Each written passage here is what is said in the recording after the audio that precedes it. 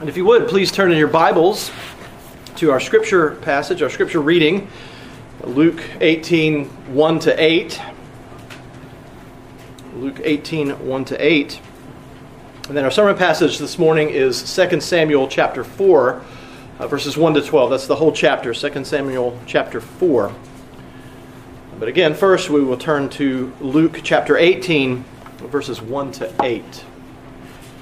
Brothers and sisters, this is the very Word of God. This is the Lord speaking to you. You hear His voice and not the voice of man, the words of the Lord and not my words, as God's Word is now read. And He told them a parable to the effect that they ought always to pray and not lose heart. He said, in a certain city there was a judge who neither feared God nor respected man. And there was a widow in that city who kept coming to him and saying, "Give me justice against my adversary." For a while he refused. But afterward he said to himself, "Though I neither fear God nor respect man, yet because this widow keeps bothering me, I will give her justice, so that she will not beat me down by her continual coming." And the Lord said, "Hear what the unrighteous judge says. And will not God give justice to His elect, who cry to Him day and night? Will He delay long over them? I tell you, He will give justice to them speedily. Nevertheless, when the Son of Man comes, will He find faith on earth?" Now turning to 2 Samuel chapter 4, verses 1 to 12. When Ishbosheth, Saul's son, heard that Abner had died at Hebron, his courage failed, and all Israel was dismayed. Now Saul's son had two men who were captains of raiding bands. The name of one was Baanah, and the name of the other Rechab, sons of Rimmon, a man of Benjamin from Beeroth. For Beeroth also is counted part of Benjamin. The Beerothites fled to Gittaim and have been sojourners there to this day. Jonathan, the son of Saul, had a son who was crippled in his feet. He was 5 years old when the news about Saul and Jonathan came from Jezreel. And his nurse took him up and fled. And as she fled in her haste, he fell and became lame. And his name was Mephibosheth. Now the sons of Rimmon, the Beerothite, Rechab and Baanah, set out. And about the heat of the day, they came to the house of Ishbosheth as he was taking his noonday rest. And they came into the midst of the house as if to get wheat. And they stabbed him in the stomach. Then Rechab and Baanah, his brother, escaped. When they came into the house, as he lay on his bed in his bedroom, they struck him and put him to death and beheaded him. They took his head and went by the way of the Arabah all night and brought the head of Ishbosheth to David at Hebron. And they said to the king, "Here's the head of Ishbosheth, the son of Saul, your enemy, who sought your life. The Lord has avenged my lord the king this day on Saul and on his offspring." But David answered Rechab and Baanah, his brother, the sons of Rimmon the Beerothite, "As the Lord lives, who has redeemed my life out of every adversity, when one told me, 'Behold, Saul is dead,' and thought he was bringing good news, I seized him and killed him at Ziklag, which was the reward I gave him for his news.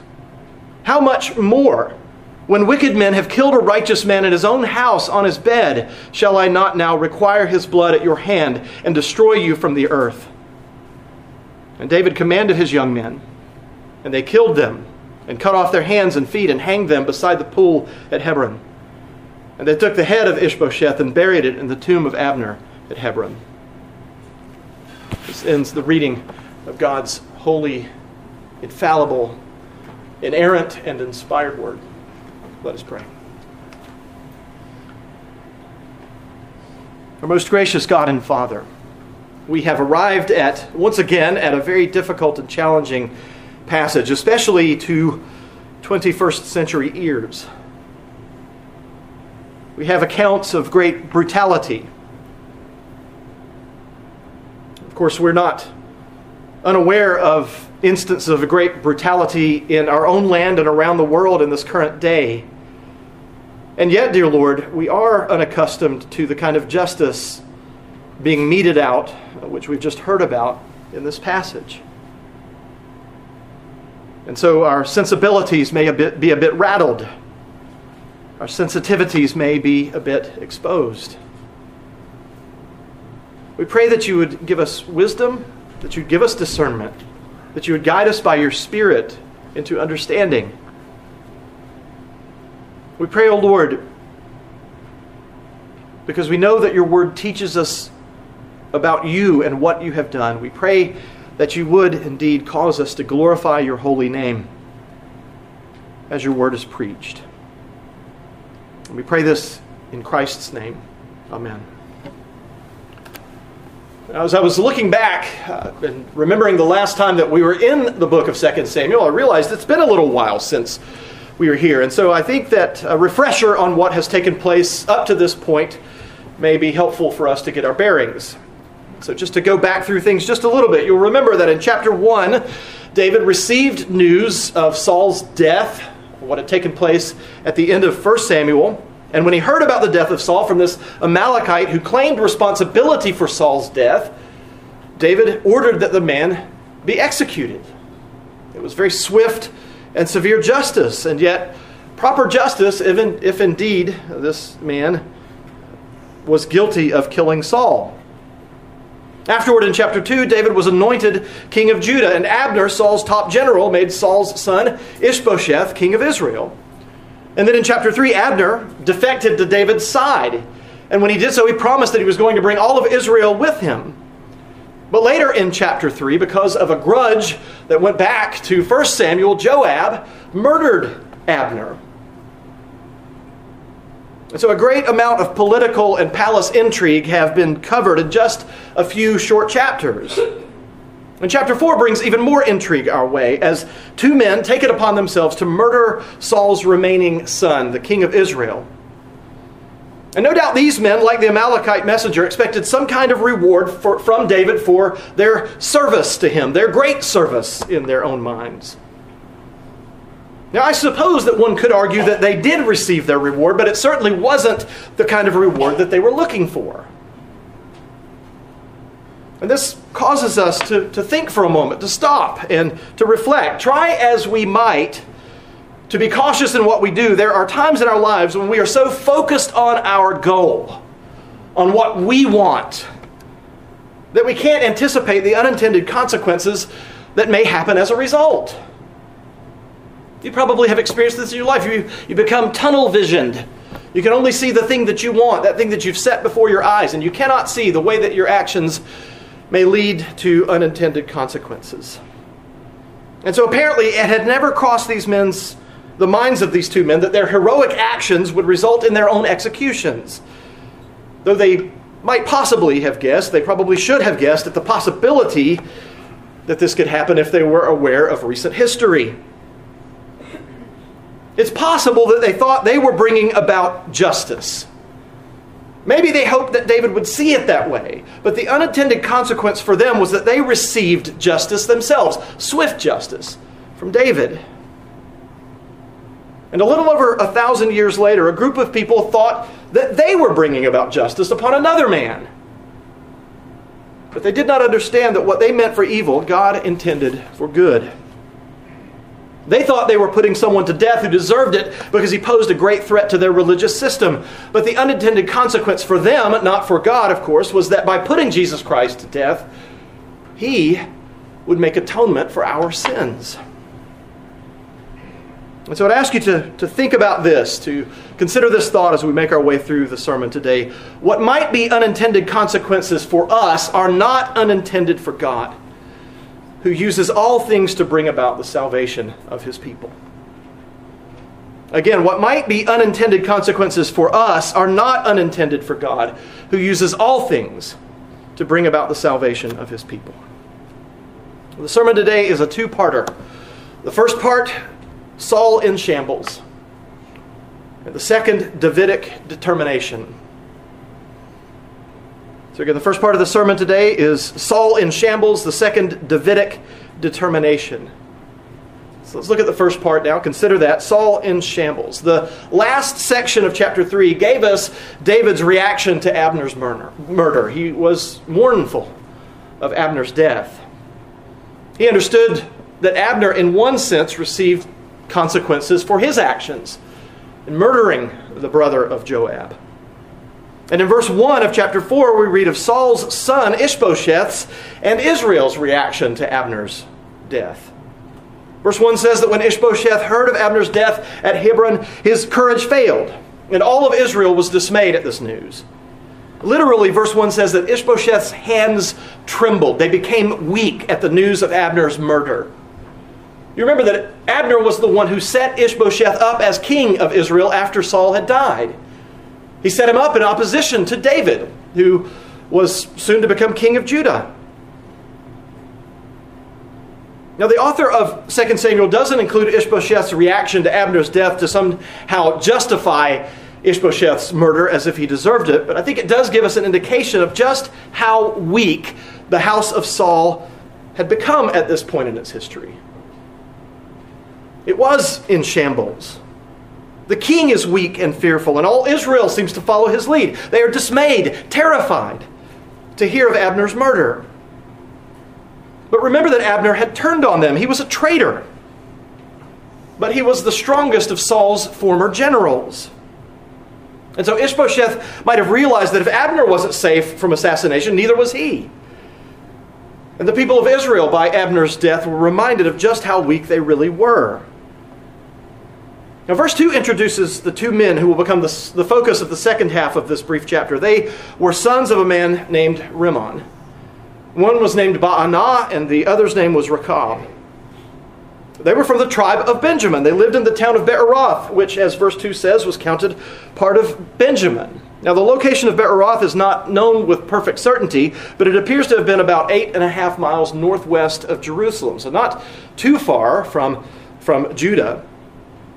The author adds a historical note in verse 3 so that readers don't assume that these two men were Canaanites instead of Israelites. He says the original inhabitants of Beeroth, the Canaanites, they fled to Gittaim and remained there up to the time that 2 Samuel was written. So these men are Benjaminites.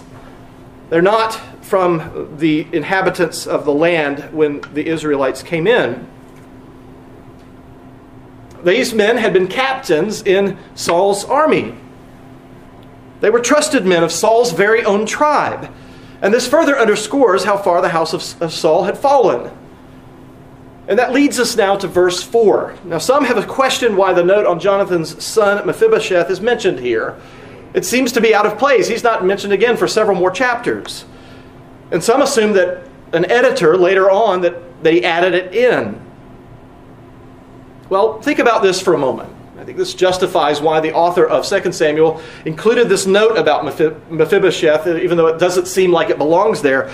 Mephibosheth would have been Ishbosheth's successor in the event of his death, except for the fact that he had been crippled, as verse 4 tells us. When he was 5 years old, his wet nurse found out about the deaths of Jonathan and Saul, and when she heard the news, she picked up Mephibosheth, and in her haste to flee, she dropped him. He fell, and both of his feet were crippled.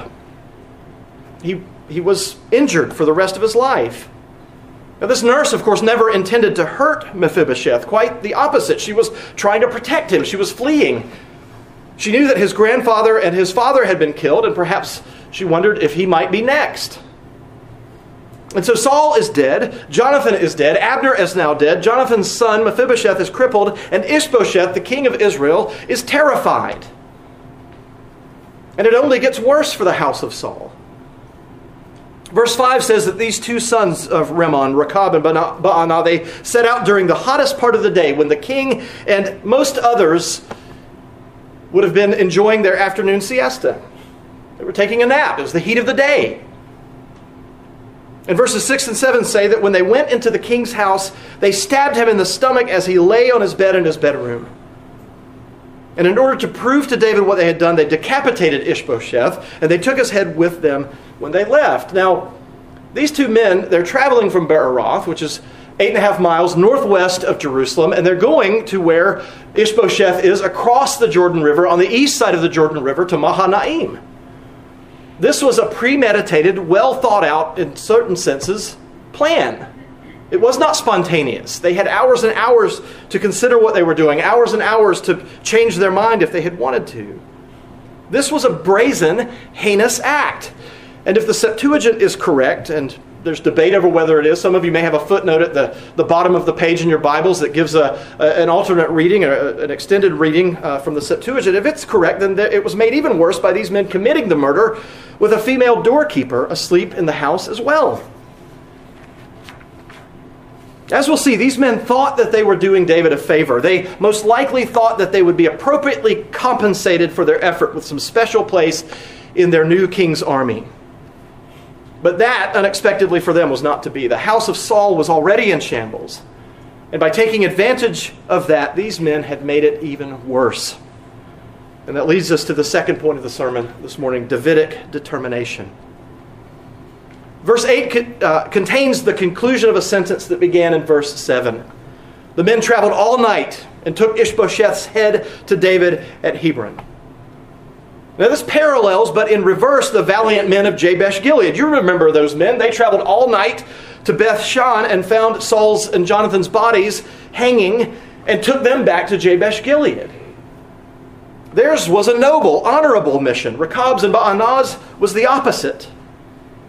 And when they came before him, they said to the king, they said to David, "Here is the head of Ishbosheth, the son of Saul, your enemy, who sought your life. The Lord has avenged my lord the king this day on Saul and on his offspring."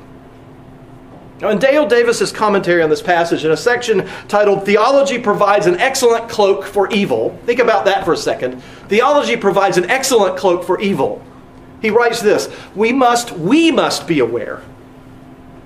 When we explain things theologically, we may be simply using God, using Him as an argument, manipulating Him for our convenience to keep from submitting to His grace or to His law. These men were using theology to justify the murder of a man who lay asleep on his bed during a noonday nap.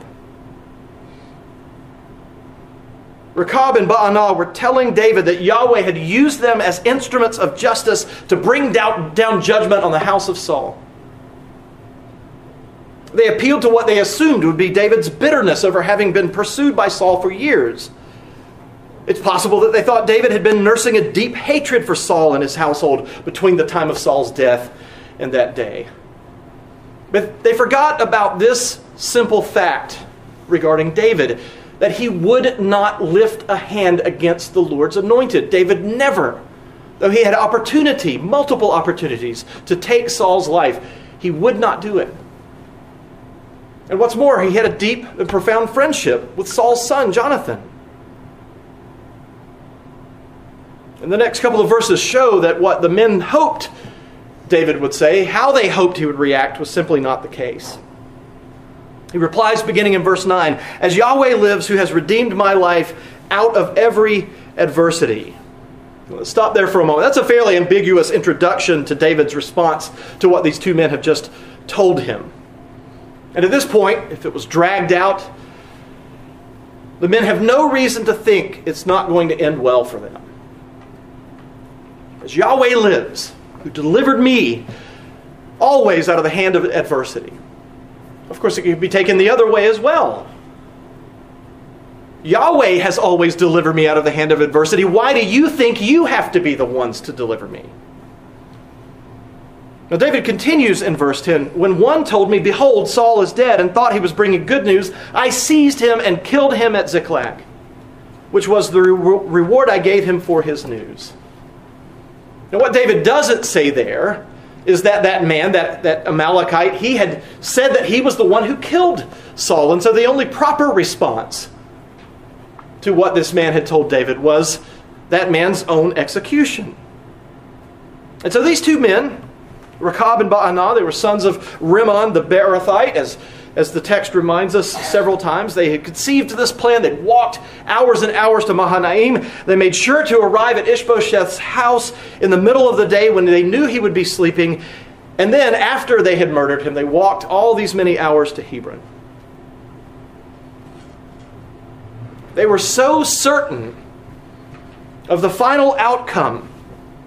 They were so certain that they would ingratiate themselves to David, that they would be given positions within his ranks, that it never crossed their minds in all of that time that it could all go pear-shaped when they got to David and talked with him. And verse 10 gives them their first indication that things might not end as planned. David makes reference to the last time that an alleged killer of the king turned messenger brought him news of the death of the king of Israel and what happened to said messenger. That messenger wanted a reward, and the reward he got was being seized and killed at Ziklag. Now, Rechab and Baanah might not have been the sharpest tools on the workbench, but by now they have probably picked up that it's not going how they had hoped. And David continues his response in verse 11. How much more, when wicked men have killed a righteous man in his own house, on his bed, shall I not now require his blood at your hand and destroy you from the earth? The Amalekite,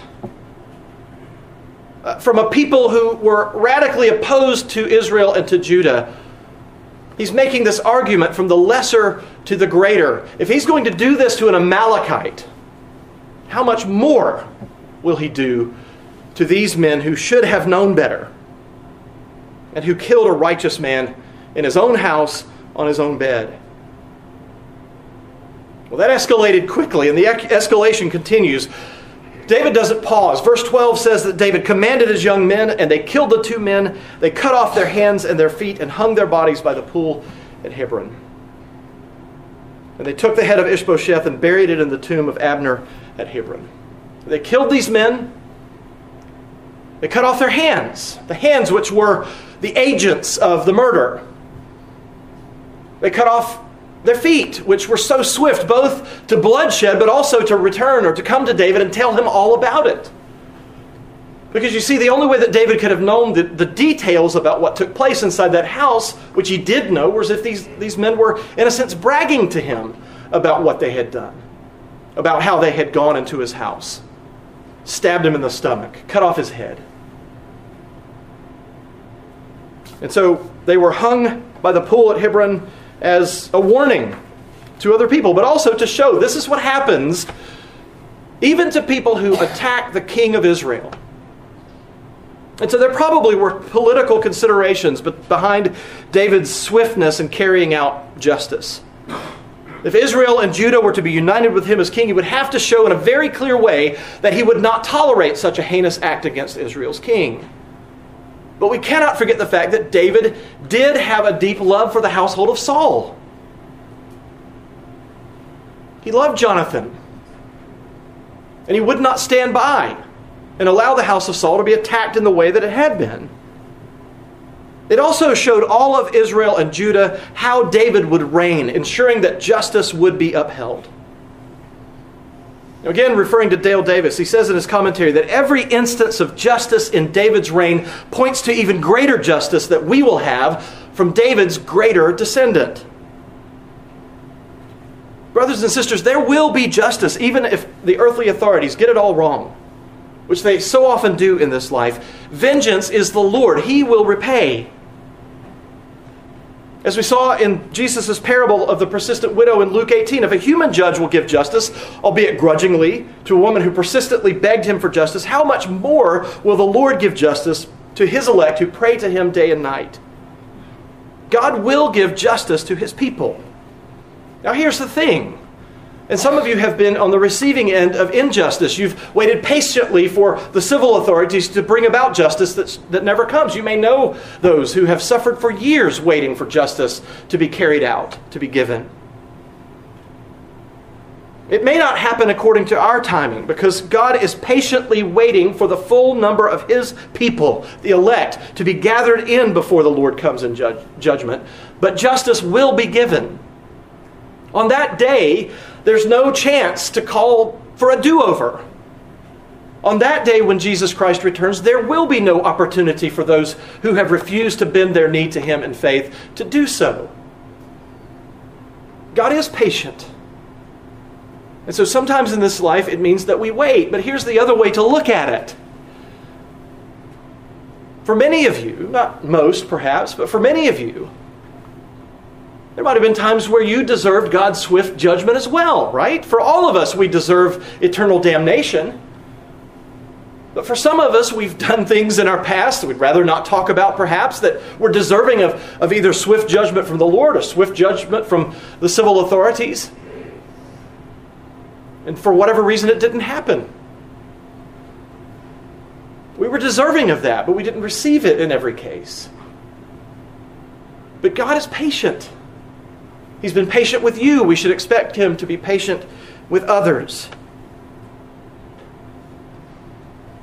Things did not go the way that Rechab and Baanah had intended. They didn't see the unintended consequences their actions would have, and they forfeited their lives for it. The Jewish and Roman authorities thought that they were putting to death a rabble-rouser and a troublemaker when they executed Jesus. They did not intend for His death to be a sacrifice for many for the forgiveness of sins. And it was by their unintended consequence, although it was certainly intended by God the Father, that we are saved. Another unintended consequence, unintended by us, is that Jesus Christ was nailed to the cross for all of our sins. Now, we don't sin in order for Jesus to have suffered. And yet, that is the case. He did suffer the just punishment for our sins. And so it's in the cross that we see God's perfect justice carried out to punish sinners. On the cross, we see the punishment that we deserve for our sins. But we see it poured out upon God the Son. He was punished in our place.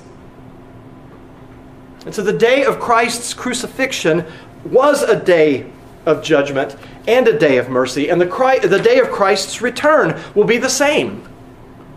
It will be a day of judgment for all who have refused to believe in Jesus Christ. But it will be a day of mercy for everyone who does believe. And on that day, we will truly see that no consequence was unintended by God, but that He has ordained all things to work for His glory and for our good. And brothers and sisters, that is good news. And it's for that reason that we can look forward to that day and not fear it with dread. Amen. Let us pray. Our gracious God, we are thankful to You, dear Lord. We're thankful that all of the unintended consequences of our sin did not come to pass for us. And yet they did come to pass for the Lord Jesus. We are thankful, Lord, that He willingly took our sins upon Him when He hung on that tree. When He hung and was humiliated before the great crowd of people who had called for His death. We are grateful, dear Lord, that though it was unintended on our part, it was intended by You. But we pray that we would be aware, that we would be cognizant of the effects that our actions have. We pray, dear Lord, that we would not freely sin without a care. We pray, Lord, that we would remind ourselves that it is our sin that caused Christ's death. And we pray, Lord, that we, as a result, as a consequence, would live lives filled with gratitude, filled with joy, filled with hope, at the knowledge of the salvation that You have won for us. We pray this in Christ's name. Amen.